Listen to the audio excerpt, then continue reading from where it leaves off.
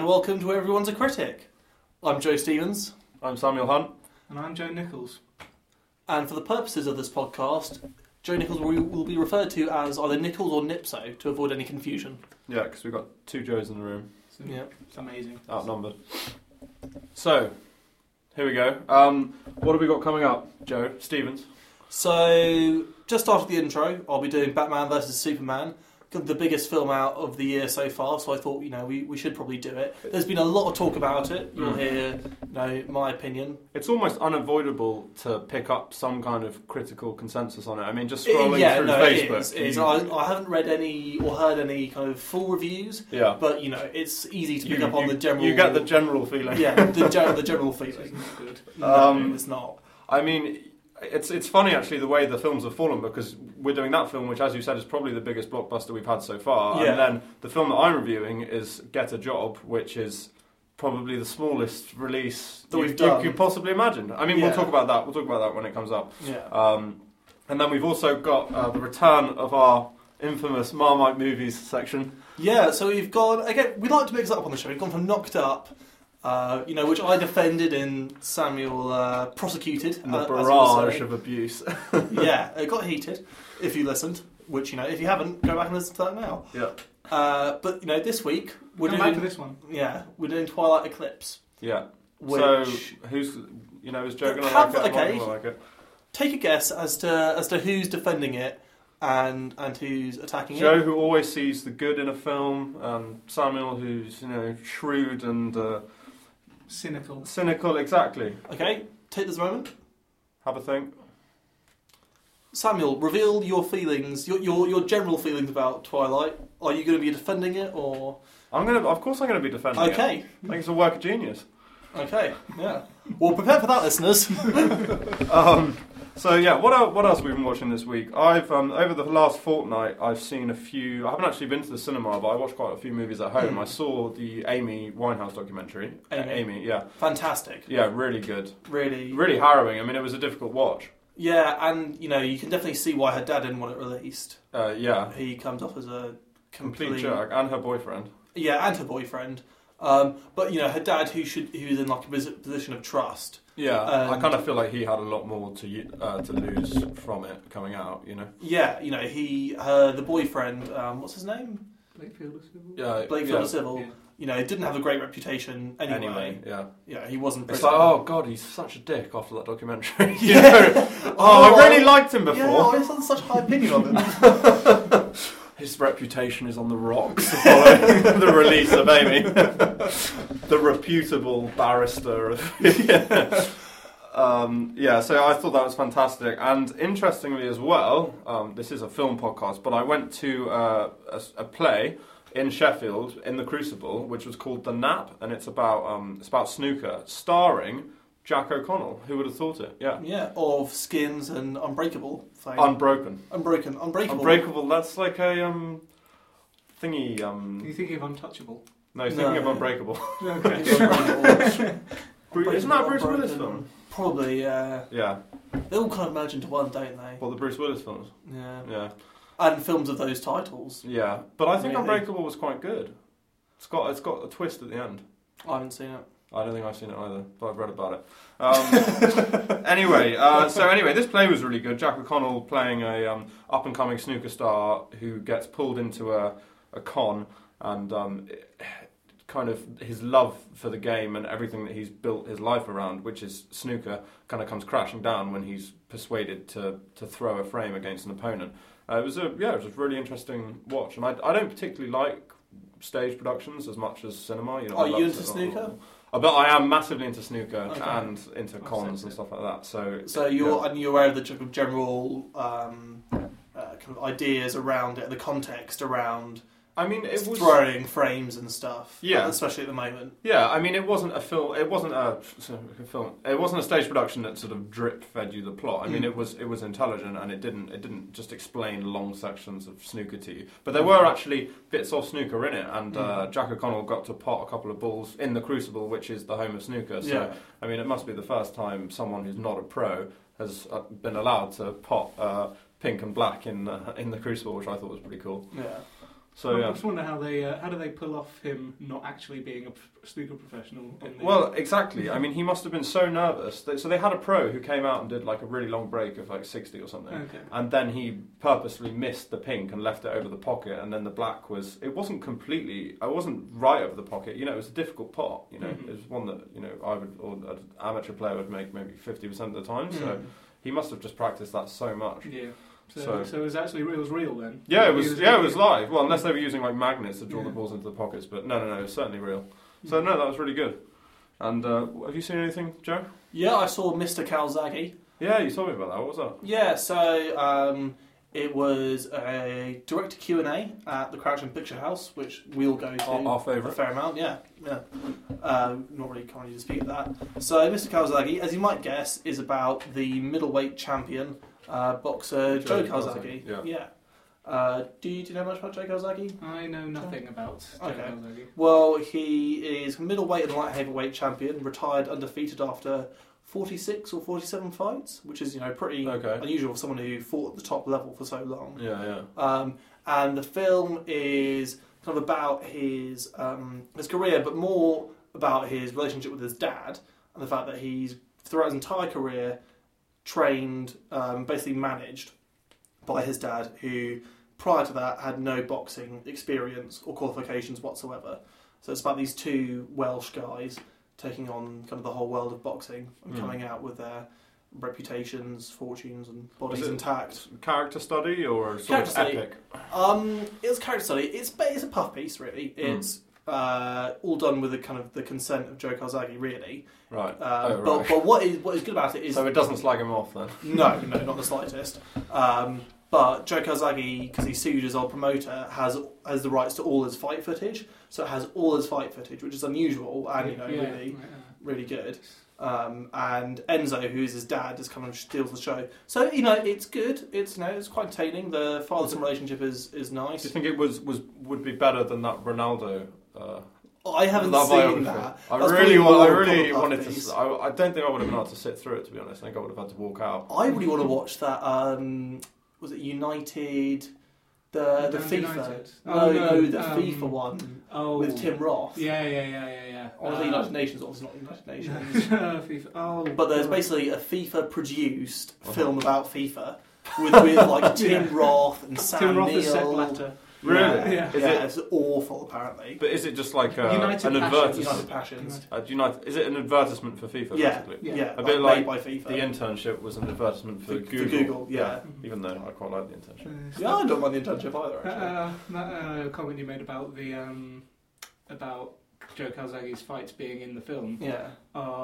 It just reminds me of when I went to the Phoenix in East Finchley to watch the Gooner review, which was just the season review of Arsenal's previous season, but because obviously they don't, it was not amateur produced, but like independently produced, so they obviously can't afford the rights to any footage. So it was just people talking about individual games. Was it a feature film or a documentary? It was a feature-length documentary about. It was like imagine people just sitting around talking about stuff. No, not talking about stuff. Talking about one season at Arsenal. One season at Arsenal. Jesus Christ. Which wasn't even particularly eventful. Like that Zinedine Zidane documentary that Mark Commode hated so much. He walked out of it in Cannes. Did he? Just the one game? One game. It had loads of just cameras following Zinedine Zidane at loads of different angles. And Commode's like, he's like, there's very few things that I hate. One of them is conceptual art. The other is football. The only thing I hate more than that is conceptual art about football. Well, yeah, I don't think it's Commode's type of film. No, but it sounds pretty awful, mate. If you're into football, why would you want to watch 90? Why do you want to watch a whole football match again, just in different camera angles? To appreciate the beauty of Zinedine Zidane. Yeah, of one of the greatest players. And then he goes and headbutts someone at the end of the match. Whoever played the game in his final game, I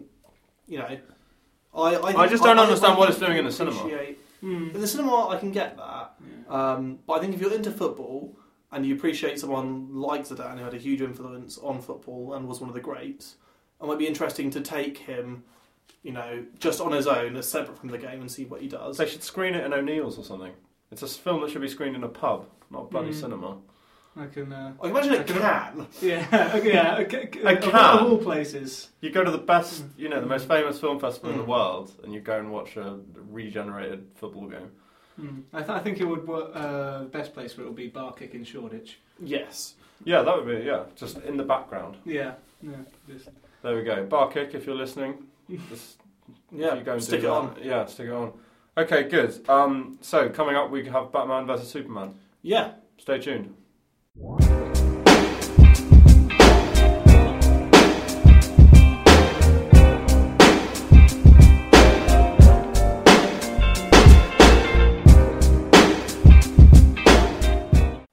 Welcome back to Everyone's a Critic. So the first review this fortnight is Batman vs Superman. So I saw this last week. I thought I'd heard.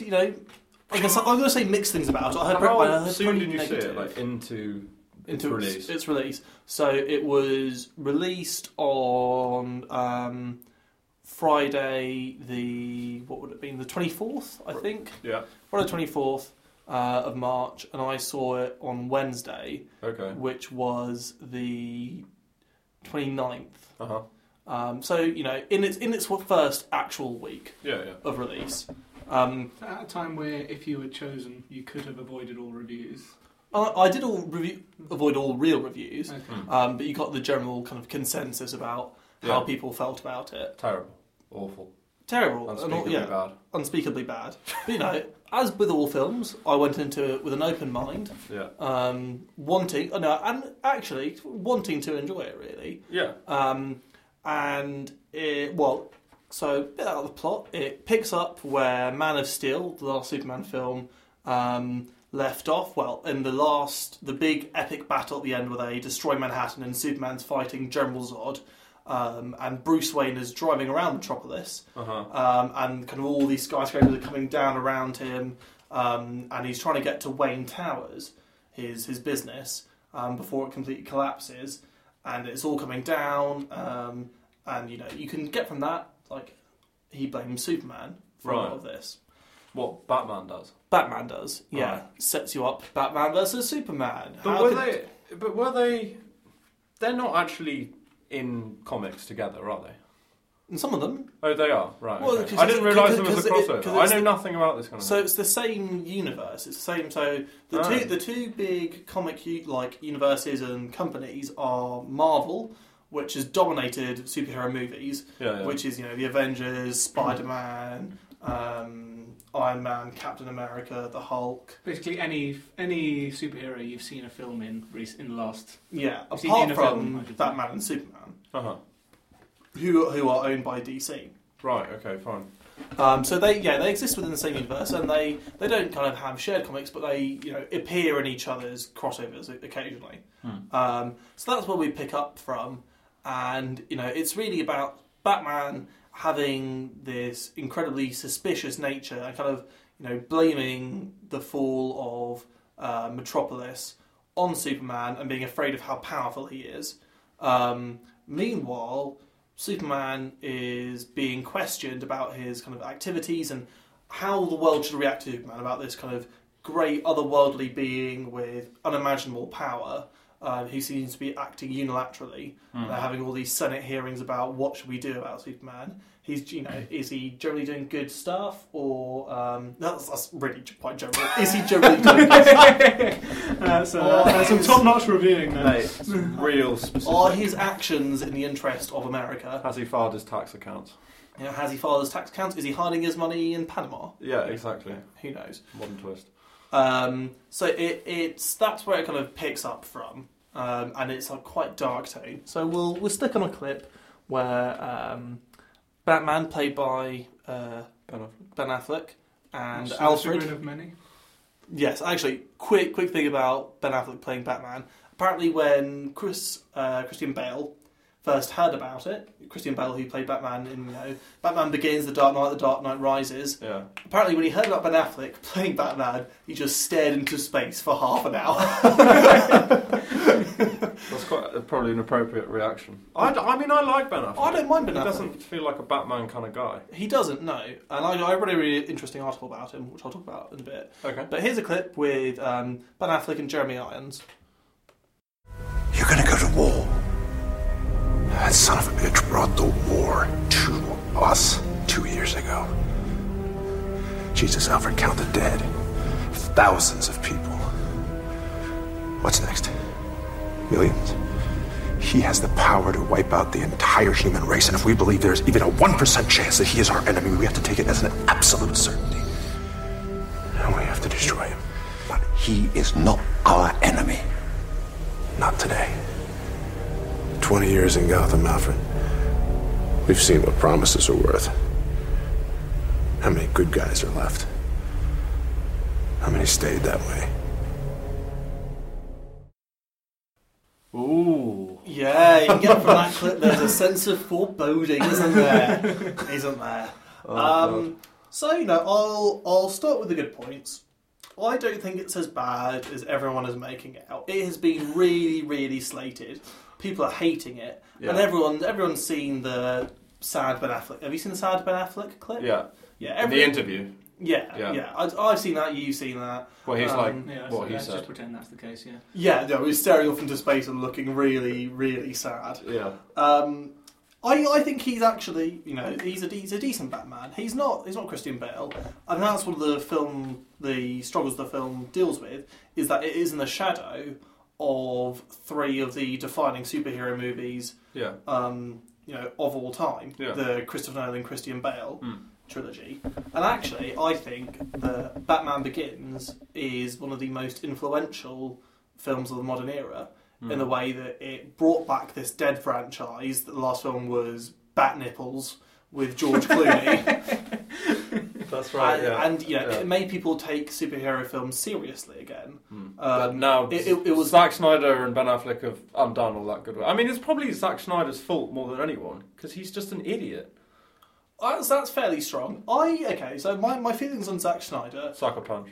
are 300. if he's given something, 300 is easily can be like it's fun. It's a costume drama. It's a costume drama. Without the drama. And without the costumes. It's just it's or lack thereof. it's just a load of men running around in rubber tights. Which, Well, 300 men running around in rubber tights. Or long cloths, basically. Or, it's like But, Tarzan goes it to Rome. doesn't- It's ridiculous. But it's fun, it's silly, and it knows it's silly, I think, really. I mean, judging from that clip and the trailer, this is just a film that should have known that it was going to be a bit stupid, but it sounds like it's trying too hard. That is a review I have, a criticism I've seen of it as well. Oh, really? It takes itself quite seriously. What can I say? Mark, the John Green review I was talking to you about earlier, he just said it's a bad film that takes itself way too seriously. It's very, very self-serious was the adjective he used to describe it. Yeah, it's self-serious, and the other thing is it tries to do too much. I think there are things at its core that I get behind. I think the ideas that it's getting behind that you can see where Batman's coming from about Superman, and you can see where Superman's coming from about Batman. About how two superheroes, two kind of good men, can despise each other and can want to take each other out, and it gets that across well, I think. But I think it tries to do too much. It has a stupid trailer that gives away plot points that should be in the final third. That annoyed me. It's Lex Luthor, played by Jesse Eisenberg, is decent, and it turns Lex Luthor. So he's the criminal. Yeah. Right, He's the real villain He's behind the whole thing. I mean, Jesse Eisenberg is the kind of guy you could imagine making, a good villain. I think Jesse Eisenberg, as much as I've liked him in things like Adventureland, I thought the great performance he gave in Social Network, his character had a real edge to him, didn't he? Yeah, it had an edge to him, and that he was a genius, but he was also a bit of a prick. Yeah, and that was more kind of detached prick, really. Asperger's kind of. Yeah, more Asperger's. Is this a bit more pantomime? Yeah, it's a bit more pantomime. I don't know, it's decent. It's maybe in a different film that took itself less seriously. But the other thing is you don't really see much motivation behind why he's doing what he's doing, just for power. And he's framed, as you know, Jesse Eisenberg's a young guy. As a young guy, kind of like was head of like a tech company. He has long hair. Don't know if you guys know, Lex Luthor, is in all the comics bald, completely bald, and you get a bit of that at the end. He has long hair, and first time you see him, he's like playing basketball with his employees. Right. So he's framed as like a young guy who's had lots of money from his dad and is trying to be the cool guy running his company, but is actually a psychopath and megalomaniac who is power hungry. Right. And he's okay. The other thing in it is there's the way it's cut is there's stuff that's obviously been left out and that hasn't been filled in enough. There's a whole side Lex Luthor plot that he's doing that comes to the fore at the end, but you kind of feel like I should know more about this, but why he's doing this, about what's involved in this plot line. But Joe, you don't understand. It's revealed in the comics why that's the case. Yes. Oh, glad you brought up the comics. This is where I step out of the room.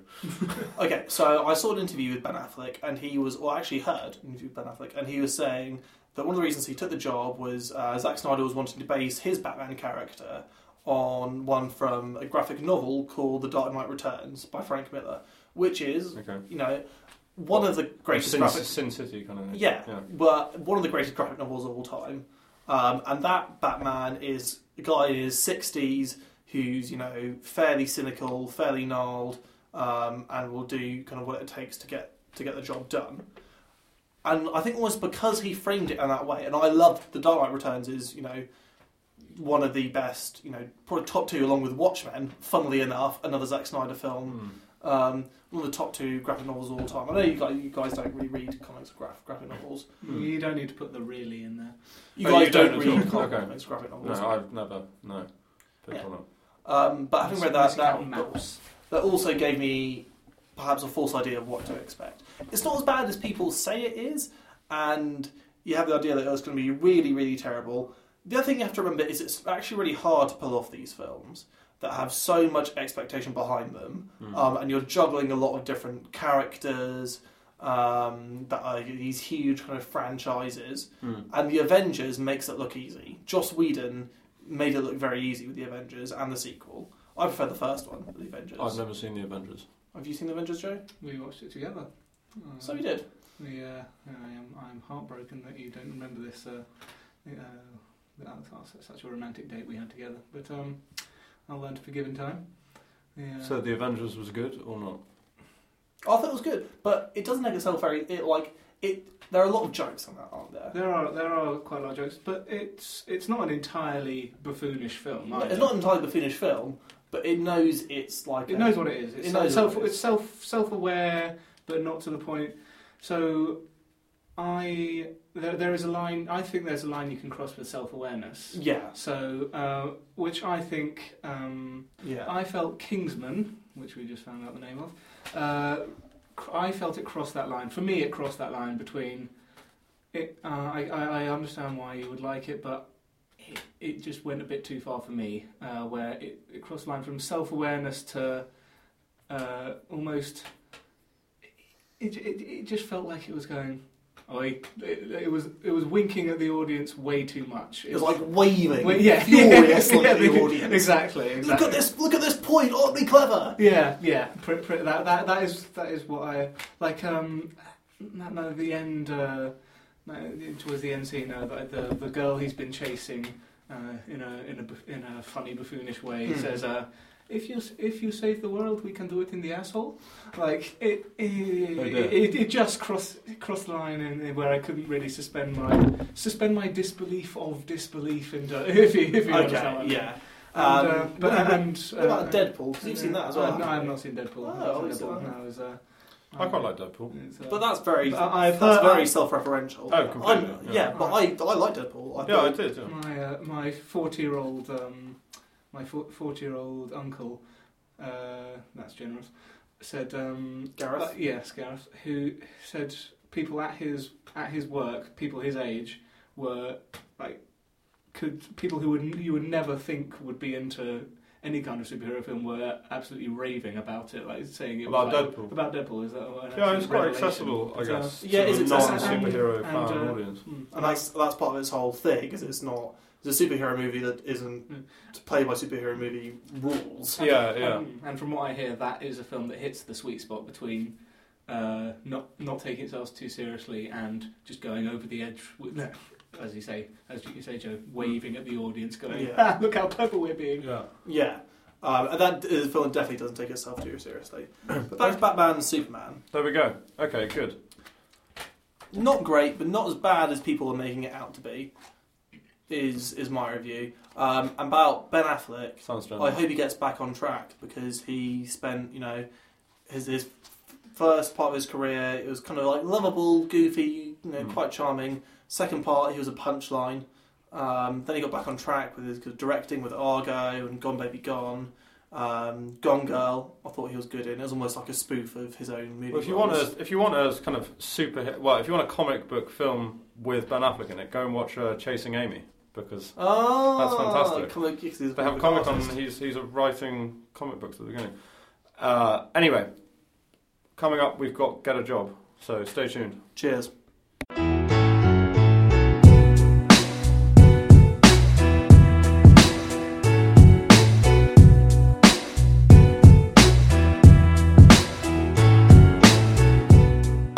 Hello and welcome back.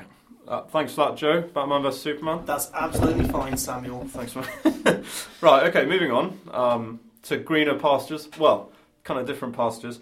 We've got Get a Job, which is, I was saying to Joe just then, actually the first director back-to-back we've had, because we had, last show we had Roger Dodger as our hidden gem, which was directed by Dylan Kidd, who I think very few people will have heard of. He's not a very... I wouldn't blame them. Well, he's not a very prolific director. Yeah, not as in terms of quality, but he's not very prolific. Yeah, he's not very prolific, and this is probably, in fact, but I don't know. I think in terms of the people that are in it, probably his most commercial film. Yeah, definitely. I would say. Yeah. So anyway, interesting thing about this movie is we're doing it as a new release, but it was actually made in 2012. And then, for some reason, the distribution was delayed for a very long time. There was some argument over the distribution rights. And it's kind of... So yeah, it basically hasn't been released until now. And I wanted to go and see it in the cinema in London, but it was only showing in one theatre in New York. So that's the only place it's been released, is one theatre in New York, and it's been released like on demand online. So you can catch it on VOD, and I imagine it would be coming to Netflix soon. Yeah. And this is the kind of film that is just Netflix It's made written for all over Netflix, it. It is yeah. a Netflix movie. So interestingly enough, even though it's got such a small release, it's got some really major hitters in it in terms of actors. It's got Miles Teller in it, it's got Anna Kendrick and Bryan Cranston.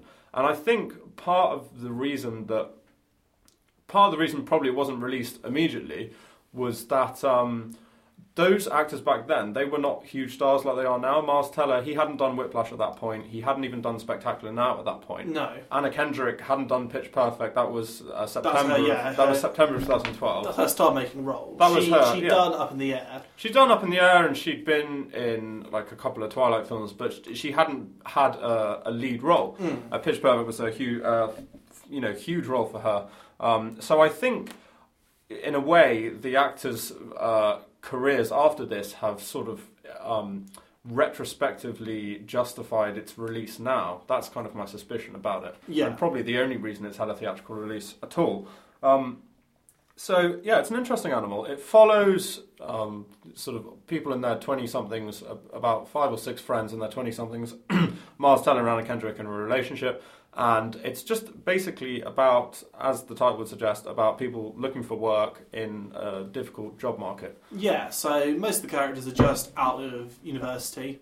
Yeah, but I think they've been out for a couple of years. I mean, they've kind of been just bumming around and, kind of living the lifestyle. If you were going to make a comparison on screen, Seth Rogen in Knocked Up. Knocked Up. It reminded me a lot of that, It the way reminded- those guys lived. Yeah, and I mean, if you remember the review of Knocked Up that we did, You found those guys despicable, didn't you, No, I Samuel? didn't. No, that's completely not true. I said I don't have a problem with that lifestyle. I don't have a problem. I just didn't find that particularly funny, and yeah, you'll shoot me for saying this, but I did find it quite funny in Get a Job. I thought it was done quite sweetly, and I laughed a lot more in it than I did at Knocked Up. But anyway, let's do a clip, and then we'll talk a bit more about it. What's going on? I got a job. Hey, that's great. I know. It's at this place called Wilheimer. They do job placement. Oh, yeah, I've heard good things. I just need one thing, and I'm good to go. You're smoking pot. I'm an occasional user. I never smoke and drive. You want me to urinate into this bottle so that you can pass a drug test? God damn. Dad, look, there's no one else I can ask. I'm hanging by a thread with Jillian, plus they might be able to screen for gender. Ethan is tainted, Luke is unclean, and Charlie is radioactive. What am I supposed to do? Get new friends. I have a job. I have a real job for a real company, the kind of job that you've been bugging me to get for years. And if I don't produce an immaculate cup of urine, it's back to the unemployment line. Is that what you want? No, it's not what I want. You know that. So there you go. That kind of gives an indication. And, I mean, there's lots of those kind of stoner gags in it. I mean, there's quite a little... Every scene I have in the house, there's a bong in shot or someone's using a bong. Well, there's that great bit when this is Miles Teller, he's just been fired from his first job, and they bought like a massive TV when he got his first job, and then they realised... he bought a massive TV with the money with the his government dad, grant. with the money his dad gave him. Yeah, so he buys this massive TV with basically no income, and then he has to sell it because he's lost his job, and then he gets a phone call saying he's got his job back, and he chases the van down the road to try and get the TV out. Hands his phone to his friend. Yeah, who's like, what drug test? Is it multiple choice? Yeah, it's like, oh yeah, just tell your friend he has a positive drug test. Like, drug test is a multiple choice. Yeah, which I thought was quite a funny line. And then his friend also, he gets a job as a chemistry teacher, and because he's got the munchies the whole time, he's just getting the kids to cook marshmallows on their Bunsen burners and just eating them off it. Which again, I found that quite amusing. It sort of plays, in terms of its linear progression, it kind of plays just like a lot of little clips thrown together. I mean, there's no pieces that are particularly long. There's no piece that feels like it's over. The film's 82 minutes. The film is 82 minutes long, so it's really tiny. But I think this is what I like about it. I think when I watched Roger Dodger, and Dylan Kidd wrote the script for that, and he directed that, and you can just tell he has a really great ear for dialogue, because that is just a film that is based almost entirely on the central performance by Campbell Scott and his delivery of what is a fantastic script. Now, I much preferred Roger Dodger. Yeah, of course. I absolutely loved Roger Dodger, and I think that's a much better film than this. But I do still think that Dylan Kidd has a good ear for that kind of dialogue, and he has a good ear for for this kind of style of filmmaking where there's not really long set pieces, and there's no long, monologues from people, about the job industry. It's all quite short and snappy, but I thought it was quite tight, and it, made me laugh quite a lot. I mean, as you said, it's 82 minutes long. These kind of films can often be too baggy and just go on, and at which point you lose patience with them. I mean, if it had been any longer, I think that would have been a big mistake. But I think 82 minutes feels like the right kind of length for this movie. Now, at the end of the film, there are some kind of, because I think the problem with it is it's like a situational comedy. It's like a sitcom, really, and it's a study of the job industry, but it can't really be bothered to go too in depth about that. I think it's a study of something else, but we'll go back to that. Okay, well, I think it kind of feels towards the end that they're like, shit, we're supposed to be actually making a point here. So the yes, definitely. Do you know what I mean? So the characters then are like, oh, well, this is what I've learned from my experience in the job industry, and this is what I've learned. And to be honest, I didn't have a huge problem with that. I thought the conclusions that they drew from their experiences were perfectly valid and made sense in the context of the story. I didn't particularly need that to happen in order to enjoy the film, because I was just enjoying the gags. I didn't think it had much point to it. Do you know what I mean? So it didn't need to have much of a conclusion to it. But I quite enjoyed it, and it's very, very light. I mean, you sit down and watch very it. light. Yeah, very light. I mean,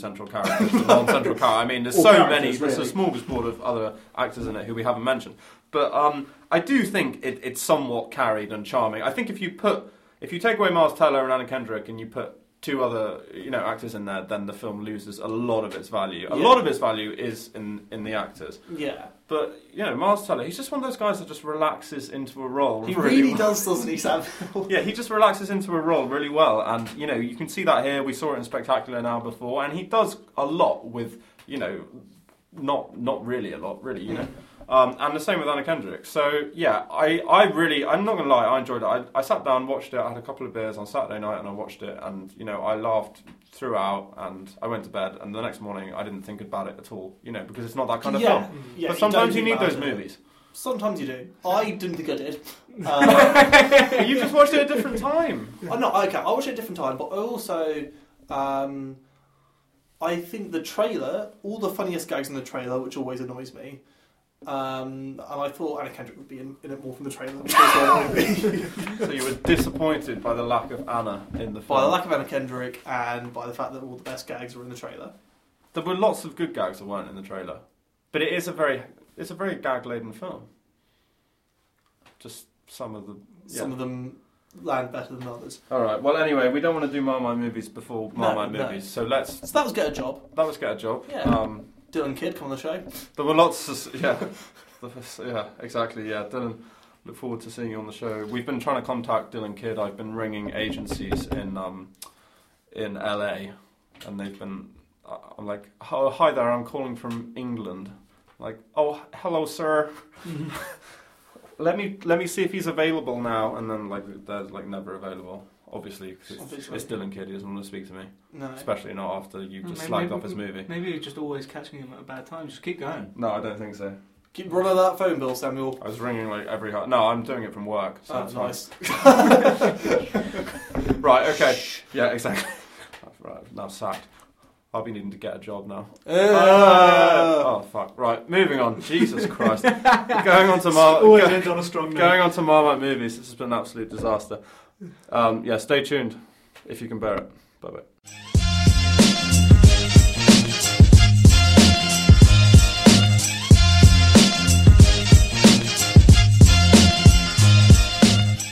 Well, we've come to the point in the show. We're going to have a nice dollop of Marmite. One of us is going to love it, and one of us is going to hate it. It's Marmite movies. Jesus.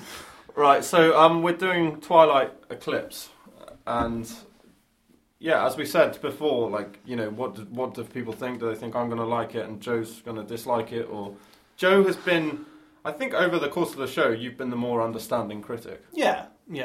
I think unusually less so this show actually. Yeah, you've been a bit harsh at this show, but I think I think people on the balance would expect you possibly to go in favour of this and me to go against it. Yeah. But I'm actually going to be defending Eclipse this time. Because I actually really enjoyed it, and yeah, I think it's the best in the franchise, and I can't really believe I'm doing this, to be honest, because the tallest dwarf of the franchise, you could say. I do believe it's a sort of societal suicide to defend Twilight Eclipse and then put it out on the internet, but there we go. Fuck it. That's their loss. Here goes society's loss if they decide to ditch you for that. This is a measure of your love for the film that you're willing to do this. Okay, fine. Let's. Should we not dwell on what let's not dwell on my impending social suicide? And you see the film as well, Joe? I have seen a portion of the film. And why didn't you see the other portion of the film, Joe? Because I fell asleep in the cinema. Interesting. Very interesting. In the film's defence, I had just got off a 12-hour coach ride from Penzance. Okay, Joe, we're digressing now. Yeah, we do digress. Although I'd be perfectly happy to talk about your trip to Penzance for the next 15 minutes rather than Twilight. But anyway, Joe Stevens, you bring it in. Okay, so do you want to give should we talk about a bit about the plot? Yeah, let's talk a bit about the plot. Let's give it some context. So I'm sure everyone knows, starring Kristen Stewart, Robert Pattinson, and Taylor Lautner. Yeah, a three-piece, you could say, a three-hander. Yeah, I mean, three fairly big hitters now, but before Kristen Stewart, especially, well, actually all of them, but Kristen Stewart had been in Panic Room. Yeah, she'd been in Panic Room. She'd been in Into the Wild. She'd been in kind of supporting roles, but this was really her first massive role, and it was a massive role. I mean, no matter what you think about the films, you can't deny the size of them. The books were just huge. I mean, it was like the next Harry Potter. I remember people saying that a lot, like, these books have come out, the films are in production now, this is going to be like the next Harry Potter. Exactly. And all these girls saying, like, oh, I love Twilight. I'm like, oh, okay, fine, I'm expecting it to be pretty huge. And Samuel's one of them, like, guys, you don't understand! Right, no, I wasn't, to be honest. I came to the party quite late. But, it was just such a big role, and it made them all into massive teen stars. Taylor Lautner had been in almost nothing. He'd been in, like, Shark Boy. Yeah. And he's been in all those films since. All those big, blockbuster, dramatic roles since. Yeah, I haven't seen him in much since, to be honest. No, have I. No. Robert Pattinson has had. Robert Pattinson's He's had a done decent well. career. I think he's quite a good actor. He's tried to distance himself from. Well, so yeah, I think Kristen Stewart has as well. Yeah. I mean, she did Clouds of Seals Marita, which was a really bizarre film with Juliette Binoche, and then she's done Still Alice. Just that sentence. What? Clouds of Steel Maria with Juliette Binoche. Yeah, exactly. Was that a bizarre film? Really? Yeah. No, she's very good in Still Alice, actually. I'll give her that. I like Kristen Stewart as an actress. I really like her. I mean, I've liked her in almost everything I've seen her in. I loved her in Adventureland. I like her in the Twilight. I really like her in the Twilight Saga. I liked her in Panic Room. I liked her in Into the Wild. You know, she just seems to. I think she is very similar as a person to the people she plays on screen. I mean, she's just she just plays like, especially in this, she just plays sort of that awkward teenager, apathetic, bordering on almost emo, quite well. Bordering? Yeah, I think bordering. New Moon. Yeah, okay, yeah. New Moon. Which we decided against. She whinges a bit in New Moon. Yeah, because I don't particularly like New Moon. So. She sits in a chair whilst the world goes by. That's only like a 2-minute sequence. Yeah. Well, I really like Kristen Stewart anyway, and I know that you like her as well. You just maybe don't like her in this. I really like her in Still Alice. I find her really frustrating in this. So, should we play a clip? We were going to talk about the plot, weren't we? Well, the plot is she is a girl who's in love with this vampire in the local town that she's in, which is a rainy town in North America. Oregon, and Washington-ish. In Washington? Yeah, okay. Washington. So. Wow. Nichols actually knows the name of the town. I know. I don't know how. Mate, you must have fallen asleep. You must have kept one eye open. I think the part of the film that made the biggest impression on me was, this town is called Forks. Oh yeah, okay. Well, there we go. Well, that's at least you were paying attention. Shows that it gripped you somewhat.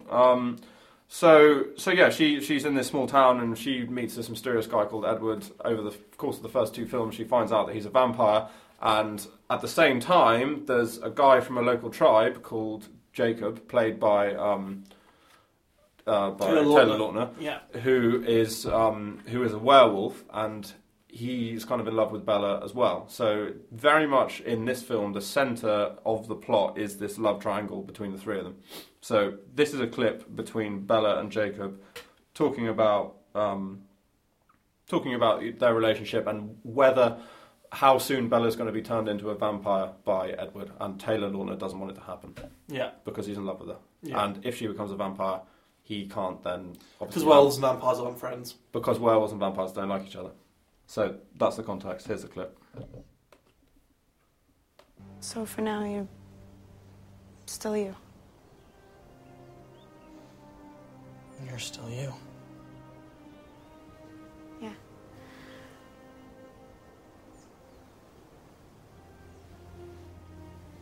Until graduation. Graduation? You knew this was gonna happen. Not in a month. I mean, not before you've even lived. Or before I could. For a second. Just a second, I thought. But he's got his hooks in you so deep.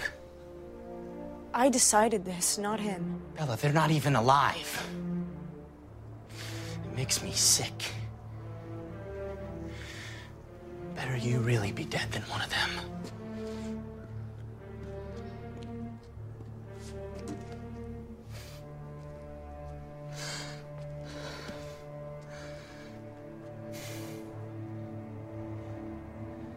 Can't believe you said that. So, there we go. So that kind of gives you an indication of where the plot's going. And the film is very much centred around this love triangle that exists between the 3 of them. Yeah. And that is the driving, sort of, certainly the emotional focus of the film, if not... The whole saga, really. Well, no, I don't think that's accurate, because she, at the end of this film, she kind of makes a decision towards one way, and then it's very much that way for the next 2 movies. And I will say now, this is, in terms of, I have seen all of them, and this is the best of the 5. New Moon, as we touched on, was quite...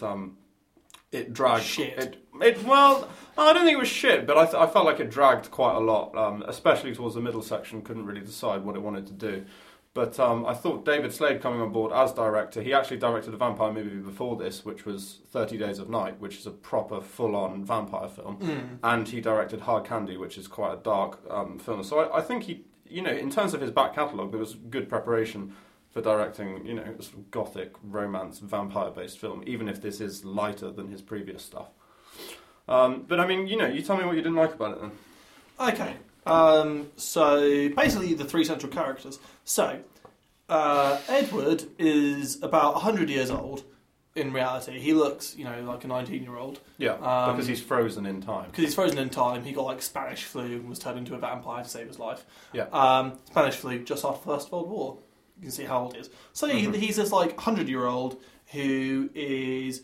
There are kind of things throughout the film that he says that are like abusive relationship red flags with Bella. So he's this essentially much older guy who is trying to convince this young girl who's 17, 18, hasn't even finished secondary school yet, just give up her life completely to join him. But no, he's not though. He's not trying to convince her to do that. No, but he is. But okay, but he's saying to her, he doesn't want her to do that. That's why he says to her, "You have to marry me if I'm going to agree to make you immortal." But he knows that she wants to do that. He does everything he can to put her off the idea, and even entertains Jacob, winning her over, because he says to Jacob, "I'm not going to stop you. If she chooses you, then I'll let her go." He says, if she chooses you, I'll let her go. And the central point of the film is Bella's decision over what kind of life she wants to have. It's not, people have said it's a choice between which guy she fancies more. That's not the case. She has Jacob on one hand, who can offer her a human life and can offer her, things that Edward can't offer her because he's a vampire, and in order to be with him, she has to make the ultimate sacrifice. From what I saw of it, is that Bella is like really wants to become a vampire in order to be with him. And he's saying, I guess I could do that if you marry me. That's how I saw it. And there are things throughout the film where he doesn't want her to spend time with anyone else, with Jacob. Because he doesn't trust the werewolves. Yeah, no, but he's very possessive of her. Not even in terms of that, with her really in terms of seeing other people. Jacob can't accept that she doesn't love him and, throws hissy fits. And, there have been 2 films about how much he's in love with her. He can't accept that. And Bella is, playing him the entire time and can't give him a bloody straight answer. And is just awful. She just needs to be straight with him. Do you know the character I sympathise most with? Her dad. Who is just for fuck's sake. Charlie. Yeah. Who feels like he's in kindergarten or something. Yeah, who's just I have this daughter who's obsessed with this boyfriend who just mopes around the entire time, and this is a really weird family. I mean, I didn't... And the other, can I make one more point? Yeah, one more point before... Is that the whole, werewolf Native American thing, I think is, cultural appropriation bordering on very stereotypes that, we've been here for years and we're descended from animals. And are one with nature. Okay, that might be quite a simplistic stereotype, and I haven't, to be honest, I haven't really looked at that side of it. But I will say that I think the central plot, the central emotional focus of the film, which is what we've talked about, is Bella. It's Bella's making a decision about, what kind of life and what kind of person she is, and the guys, it's just a metaphor. They represent one side and the other side, and she says at the end, I've never really felt like I fit in, and she's clumsy and she goes to school and, she has friends, but she doesn't feel cool. A bit like Kristen Stewart herself, she just doesn't come across as the kind of person who she's not really in the real world, And what? She says, what? No, I was doing Kristen Stewart face. All right. He was doing a Kristen Stewart face on the radio. Yeah. And so Taylor Lautner's character, who can, provide for her the normal things that, everyone would want a guy to provide, which is, comfort and warmth. There's that scene where... And he's a ripped and a werewolf. And he's ripped, but, that's just part of he's just been working out. It's not our fault. He's a werewolf. He's obviously going to be big. So anyway, so you've got that. He can provide that for her, and you know some girls would want that. But then Edward can provide. You know, she's in love with Edward, so she has to make the sacrifice to be with him. And the decision is, does she want the normal life or does she want Edward? And, you know, to give away what happens at the end, you know, she obviously decides to go with Edward. And because it's a rejection of, no, actually, I don't want what, you know, what everyone else wants. I want something else, something different, because I've never felt like I fit in, so I feel like I fit in here. So the oversimplification that so many people have made is that, oh, it's just, you know, one boy versus another boy and a central character who's, you know, incredibly reactive, and it's not accurate at all. The whole film is centred around her decision. It's very empowering. Okay, so I wouldn't say she's reactive, and I don't think she's choosing one boy over the other. I think she is manipulative rather than she's reactive. Indecisive. That's a completely different thing. She's indecisive, but like no, she is, and she's like playing them, both of them really. And I don't like. Okay, I feel more sympathy with Jacob than Edward. I can't get behind Edward. So wait a minute. He really annoys me. You're Team Jacob. I'm Team Jacob. Did we just get that? We got that. Joe Stevens has come out as Team Jacob. And from that clip, it's fine because I'm Team Jacob as well. Yeah, I got from that clip when he was saying before you've even lived. Yeah, like she's 17 years old and she's like, I want to change my life forever, irrevocably.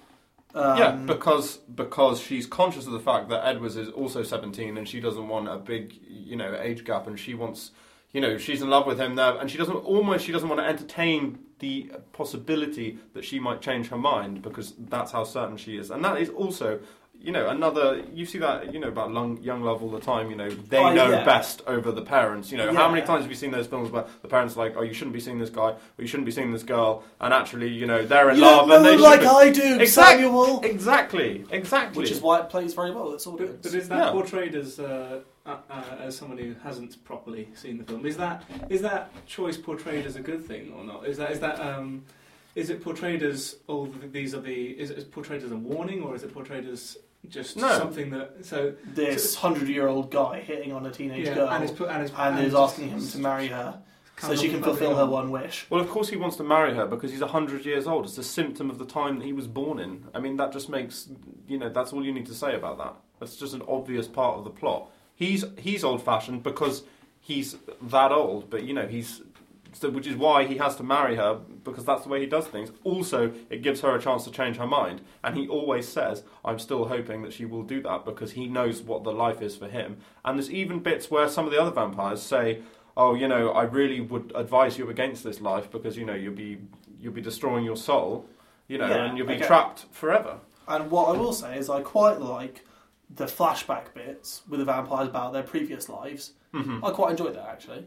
Did you enjoy? But I thought it was a good like action film as well. I thought it did a really good job of keeping that central emotional triangle at the forefront of the film, while also going through the motions of, you know, a fairly linear plot involving other vampires that are coming to, you know, kill Bella for reasons explained in the previous films. Yeah. You know, and the finale is, I found, you know, fairly exciting. I wasn't invested in the characters enough to find it, you know, gripping enough to be like, oh, what if Bella dies? I think you just thought it was a lot of smouldering people standing around looking kind of intense.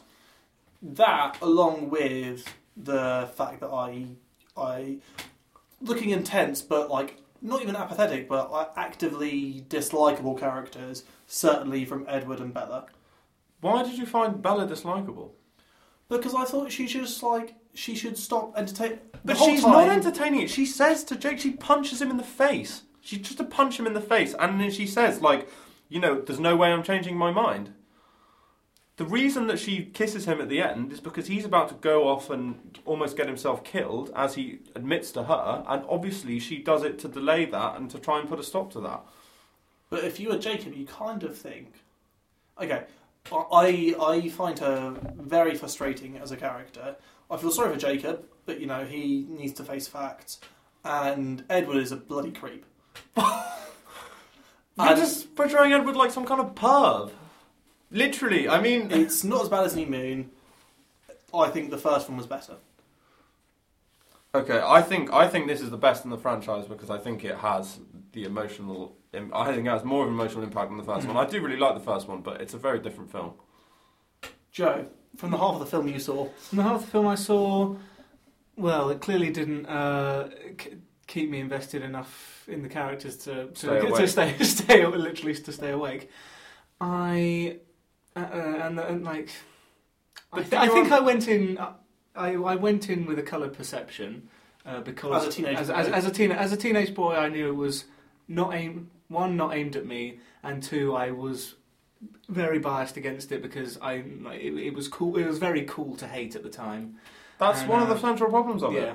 It's people are not going to admit that they like it, even if they do like it. I'm not saying I fully believe that you didn't enjoy it. Do you know what I mean? But it's very fashionable not to like it. And I truly believe that when you look, I'm not saying the performances are amazing, but I'm saying in the context of the film, I think Jake is he's quite convincing. I mean, he's not a 3D character. He's not a very complex character. He's in love with a girl, and he's. So what? He's got a six-pack. Yeah, fair enough. I mean, in the book, he's got his shirt off half the time anyway because he's a werewolf. I did like there's a gag in the film where it was like, does he ever wear a shirt? Yeah, does he ever wear a shirt? Yeah. And I thought. I don't think we can. One of the central criticisms of the Twilight series is, yes, it's a bit creepy that a 100-year-old is going after a 17-year-old. Not 7-year-old. 7-year-old. That would be I don't think you'd be that makes it wrong to a whole nother level. I'm not going to defend that movie. Yeah. Slightly creepy, you could say. Yes. This one, my baby. We take This things one, a this little one, too yeah. far. I loved it. Samuel joins Nambler. But I remember. What were you talking about, Joe? I was talking about the acting. Right. Okay. In the clip we did see there. I don't know what the Context. I don't fully understand the context, but I don't know what it is that gives me this impression. It just screams to me. These are actors on a screen saying lies in costumes. These are I cannot suspend my disbelief around them. Especially the pauses. That I can't. The over-pregnant pauses. Really over-pregnant pause, overuse of pregnant pauses become and they might use the facial expressions and everything. I just can't get behind that these are real people I'm seeing. The Kristen Stewart sigh. I think Taylor Lautner is more guilty of that than Kristen Stewart. I believe in Kristen Stewart's character a lot. It would be ignoring the elephant in the room of any criticism of Twilight is the acting, and that is and I think it'd just be as two people who've seen the film through its entirety, it'd be interesting to hear someone, and it's very easy to attack because it's been done so thoroughly. Yeah. But I'd be interested to see you defend it, so if you have a defence of it. I don't know. Of what? Of the acting in the film. I did defend the acting. Yeah, okay. Yeah, well, okay. Specific in the specifics, like my. Well, I think. Well, as I said, I think I might not have said it. So I think Taylor Lautner.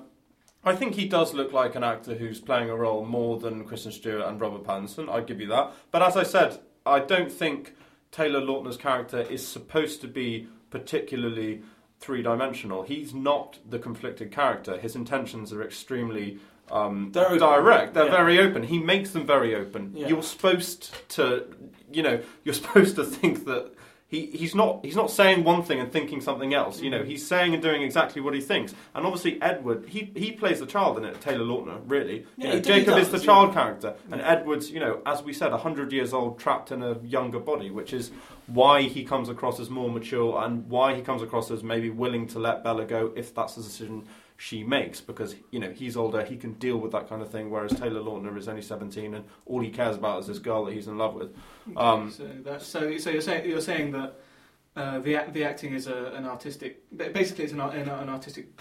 I'm saying it serves the purpose for the roles that they're given, and I think Kristen Stewart she looks conflicted, throughout the film. In my opinion, I think Kristen Stewart is the kind of actress, I mean, even when I've seen her speak in interviews, she comes across that way anyway, but I just think it's really good casting. Yeah, I think her conflicted face can be constant and quite frustrating in the way that it's mono expression. She's the kind of girl who it's like biting lip, creased forehead, like the whole time. She just looks like not actually, but like those kind of mannerisms. You know what I mean? She looks conflicted. Exactly those mannerisms.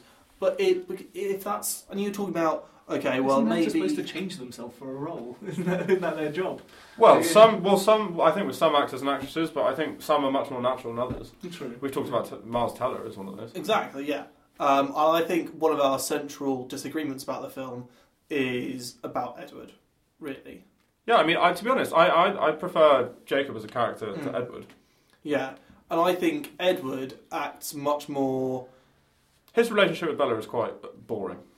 And that's why it tapers off towards the second half of the franchise. I think you overestimate how adult and mature he's being in the way that he is similarly obsessed with her when he is... Obsessed with her, yet willing to let her go. You really need to watch it again. I'm serious. You need to watch it again because you have not... You have not promises. You've painted a picture that is not what you should be getting from the film, because I promise you, if you go back through the dialogue, I could take you through the script and highlight the lines for you. I know exactly where those sections are, where he says on numerous occasions he's trying to give her the opportunity to change her mind, and he's delaying and he's stalling. And, you know, he's a vampire at the end of the day, mate. If he wanted to, he could just go and bite her right now, couldn't he? He could do, but he's more manipulative than that. But, you know, this could go on forever. We've talked about this now for 25 minutes. We have. God, that's a long time. That's like half the show. Yeah. So we're going to wrap, and we're going to come back for the one or two people that made it to the end of this bit. And we've got the gift coming up for the last section. And, you know, please let us know what you feel about Twilight and if you agree or disagree with either of us. Thank you. Cheers.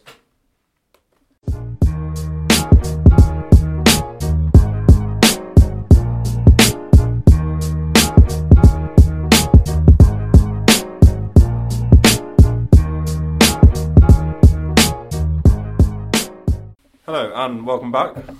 I hope you made it through the last section. We got quite heated. Things were said. That won't be retracted. Exactly. I'm not sorry. Neither am I.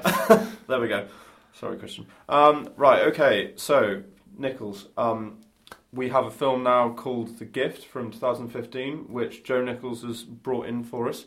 It's on Netflix, and Joe Stevens and I watched it for the purpose of the podcast. And Nichols, over to you, mate. Right, so before I begin, I want to make a bit of a disclaimer. I am about as much of an outsider to the film world as it is possible to be. It's a little bit like, Samuel, if you were invited on a football podcast and told to watch one game and analyse it. I'm not gonna deny that. There may be basically what I'm planning on saying is film. So a good definition of art is something that is designed to create an emotional response in someone, right? And if a piece of art succeeds, if it does create that emotional response, and fails if it doesn't in certain people. And I'm probably going to say a few things that are just absolutely basic in this world, and it's a few obvious statements. So there's that out of the way. There's me covering my own arse there. Okay. Everyone's a critic, Joe. Everyone is. Yeah, that's true. That's true. Almost everyone. Some are better than others. So, that's the other podcast. That's why we have Marmite Babies. My track's covered. On we go with my route and plow on. On we go. But if we're going by that definition, this film definitely succeeded with me. And I'm just going. And I wanted to go. It provoked many emotional response. The designed emotional response. Yes. Okay. What I want to do is just to kind of dissect it and how it managed to do that. Right. Okay. So do you want to give a bit of? Do you want to give a bit of context first, Joe? The context is Guy. Should we talk about who's in it first? Okay, yeah, go for it. This is your world. Okay, so directed by Joel Edgerton. Yes. Who actually co-stars in it. Yeah, and Jason Bateman and Rebecca Hall play a youngish couple in their 30s. Yeah, one of those couples who are, they're just they're very successful. Everything seems to be going well for them. You know, they have a nice house. They're new to the area. Really interesting performance by Jason Bateman, who you might have seen in Horrible Bosses 2 or Couples Retreat, or Arrested Development. I think he's probably most famous for. But I mean, I haven't seen that show, but that's a comedy, isn't it? Yes, it is. Yeah. So here, it's just a completely contrasting performance in that sense. I mean, there's nothing comedic about his role at all, really. None whatsoever. And that becomes Or the more film. apparent. No, exactly. Yeah. Well, if anyone laughing at this film is sick, I mean, seriously ill. So anyway, yeah. So that's the kind of context, director and actor. So I'll go for a bit of the plot. Basically, a couple meet a creepy guy that the husband used to know from school, and creepy guy that starts doing creepy stuff and ends in a denouement with ultimate creep, essentially. Yeah. So the first thing I have written down about how it is just go He's through. not reading from notes. No. Basically, I have notes about it because I just so I can recall exactly how I felt. So I watched it. Good context on how I reviewed it. I viewed it the first time in the cinema with my parents, and we spent the entire journey back talking about the film and whether or not he did it. Right. Yeah. Which you'll understand if you see the film. At the end. Basically, and normally we leave the film for that was good. But so it made you think about it afterwards. It made us think about it afterwards, I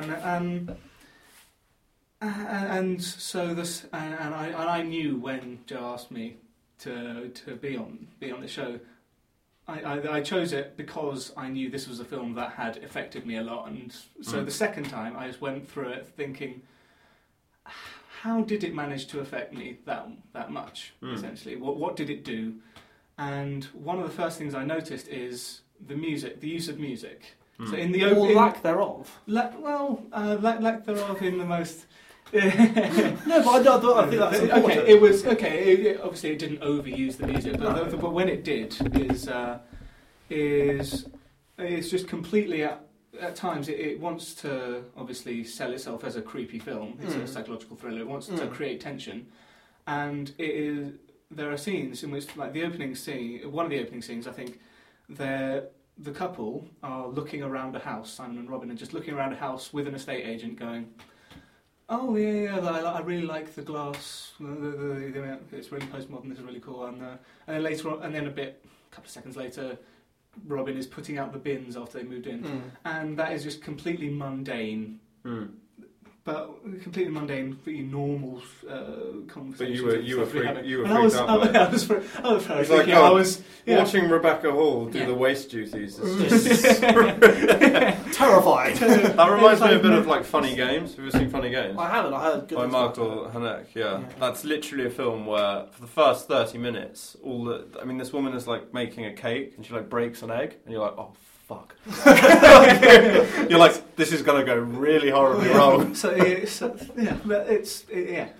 is that. Should we have a clip though? So I think just to give a bit of context for the clip, they meet this guy Gordo, who is clearly very creepy. He's clearly very socially awkward and comes off as creepy. He starts giving them. They know from high school, and he starts giving them gifts unsolicited, and showing up at their house uninvited, and then he invites them to dinner at his house, which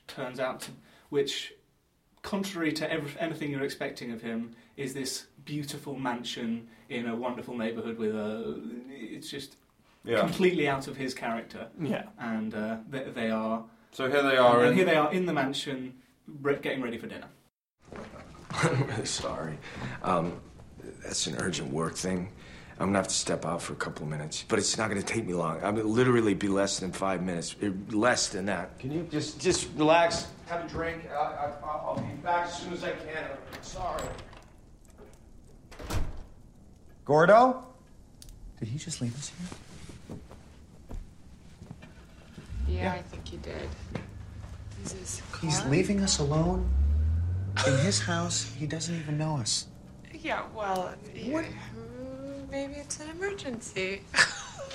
Well, he did say it was an urgent work thing. What is it that he even does? This is bizarre. Would we ever do this? Well, no, but technically I would be at home to look after guests if you had to go somewhere. He hasn't got anyone. Honey, don't a wife defend him. or whatever. I'll tell you why he doesn't have a wife. He'd like to be married to you. He'd like you to be his wife. Oh, God, Simon. Yeah. Come on, honey. This guy likes you so much. Tell me you don't see it. I really don't think that is the reason why. Come on, honey.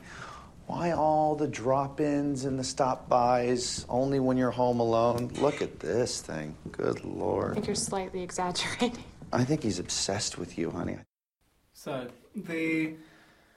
that is almost the film in microcosm. I think it has Gordo being creepy, being not, sort of creepy, but in a way that you kind of have sympathy for if you just feel. Yeah, creepy. Yeah, creepy. I mean, it straddles the boundary between creepy and awkward. He comes across as an awkward character who, again, doesn't feel completely at home in social situations. And then you have Jason Bateman's character, who's very much the antithesis of that. You know, he's the popular guy. He's always having people round for drinks, and he's a high flyer in his job. Yeah, very professionally successful, has a nice wife, nice house. And Rebecca Hall, in a way, I think hers is the most interesting performance. Definitely. Because she has sympathies to, I mean, even up till the end, when everything has been and happened, she still has sympathies for this guy, and she begins to, dislike and distrust her husband. So she's really the character in the middle. The other two have very clear intentions. Yeah, and she's the character it's a bit like Twilight, who you empathise with the most, I think. Gordo. No. Oh, sorry, no.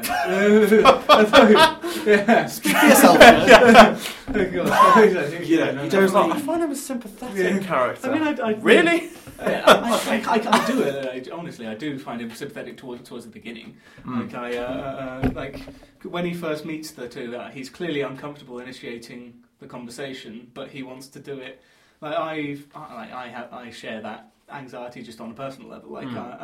Going up and if I see someone I'm like, I know that person. Do I want to go? I think that's something everyone can relate to. Can't be bothered to talk to them. Is it slightly awkward? I don't really know them that well.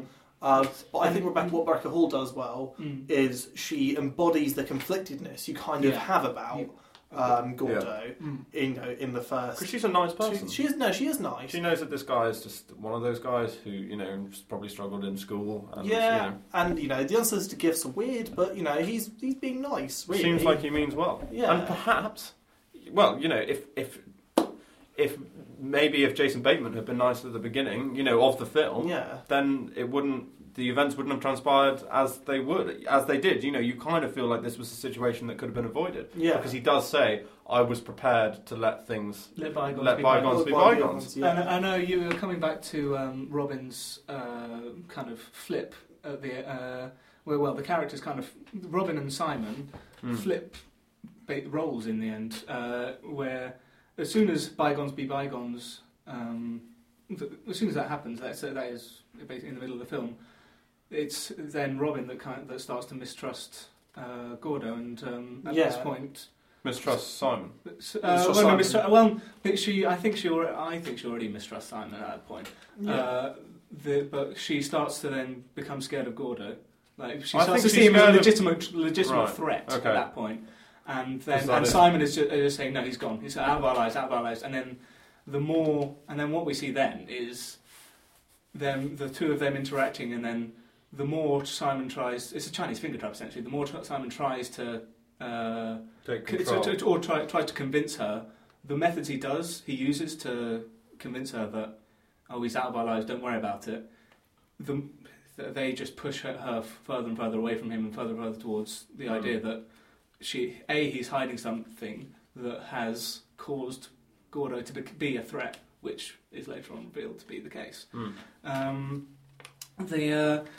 So coming back to what I think the film succeeded at, how the film succeeded in with me.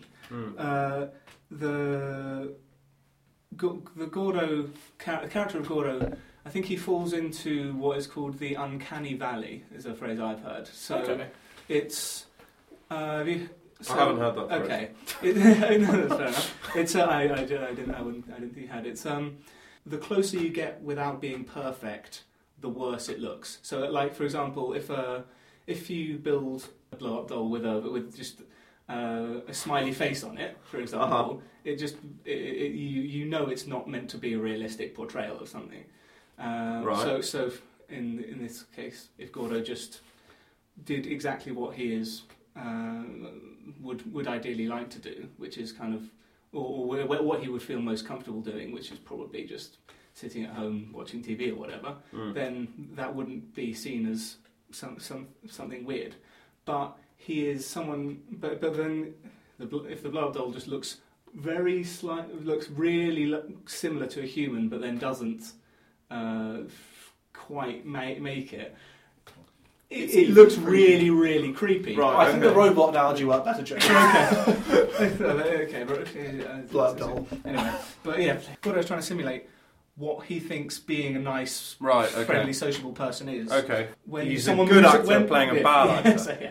The Gordo has heard that when someone moves into the neighbourhood, you give them a bottle of wine, or you buy them a moving-in present, and he does that. He gives them a bottle of wine and buys them a moving-in present, the fish. Whereas people don't really do that. Well, you do, but he does it in such a way that it's almost what you might do, but you might say... But he overdoes it. Yeah, he overdoes it because he doesn't quite get it right. He wasn't really invited. Okay, can I get some of my... Yeah. Let's...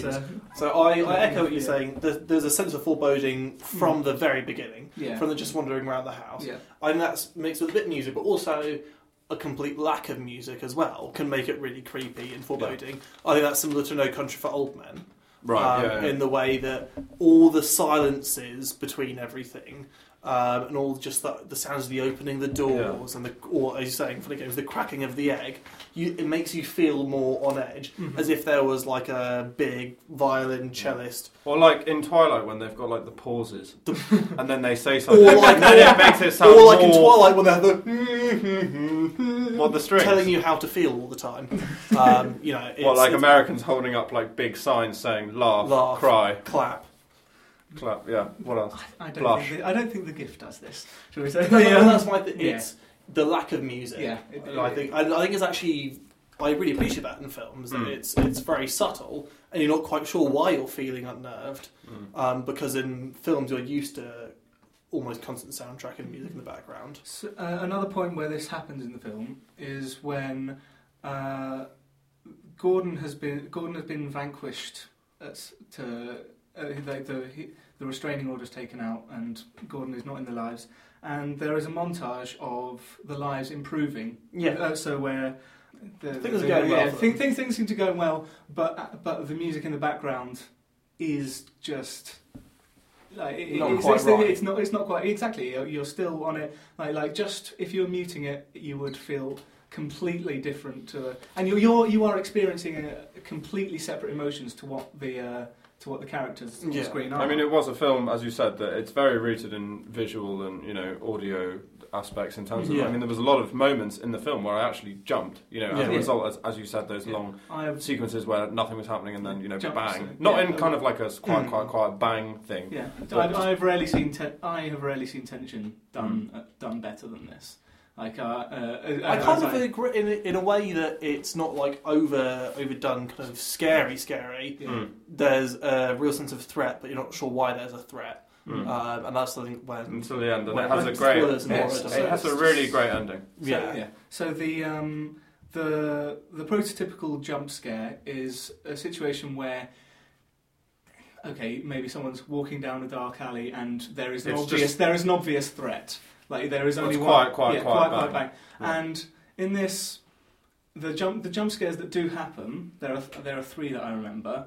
You'll feel on edge, but you don't feel on edge because of any specific thing that could happen. For example, you don't like in Saw, for example, like you know someone's going to jump out and kidnap you, kidnap the main character. Yeah. Like you don't know what exactly it is, but you still feel on edge. You know something's going to happen. And then the biggest line in the film is when Simon says where he says, "Isn't it amazing how some people change so much after high school, but some people remain exactly the same?" Obviously, and that is basically the setup for him saying, for the film going, yeah, well, he hasn't changed. He thinks he's the one that's changed so much, but then it's gradually revealed over the course of the film that he hasn't changed at all. Essentially, from the bully he is. That's a good point. I didn't really think of that. Yeah. He is. And you have no sympathy for him whatsoever. Yeah, from about 15 minutes in. Really. No, yeah. He becomes a very odious character very quickly and plays it really well as well. Yeah. And which we were saying is contrary to the sort of public perception of Jason Bateman, I think. Yeah, and I say about Joel Edgerton as well. Putting a performance that I wasn't expecting from him. Joel Edgerton, who's in The Great Gatsby, who is in Warrior. Is he Tom in The Great Gatsby? Yeah. Right, okay. Yeah. And he's also in Black Mass, which is the most recent Johnny Depp film. Yeah. And he often plays kind of big, apart from Warrior. Warrior is somewhat more kind of three-dimensional, but big, brash characters. Slightly over the top. But this is actually very interesting, very subtle performance. And I thought really fantastic directorial debut from him as well. Yeah, fantastic. Very, very well judging by this, look forward to seeing what else he comes up with. Anyway, we are out of time now. Good consensus about The Gift. I mean, obviously... thanks for bringing it in. I wouldn't have seen it probably. No, I wouldn't have seen it if you hadn't brought it in. And thank you very much for that. And to everyone else, I hope you enjoyed it. It's been an interesting ride. It has been, yeah. It's been tears, laughter, sadness, joy. Mainly from Joe during Marmite movies. Crying at how bad the acting was. From his perspective. From my perspective. Yeah. There we go. As we said, some critics are better than others. But, everyone is still a critic. Everyone is still a critic. And it's goodbye from me. Goodbye from me. And goodbye from me. Bye-bye. See you in a couple of weeks.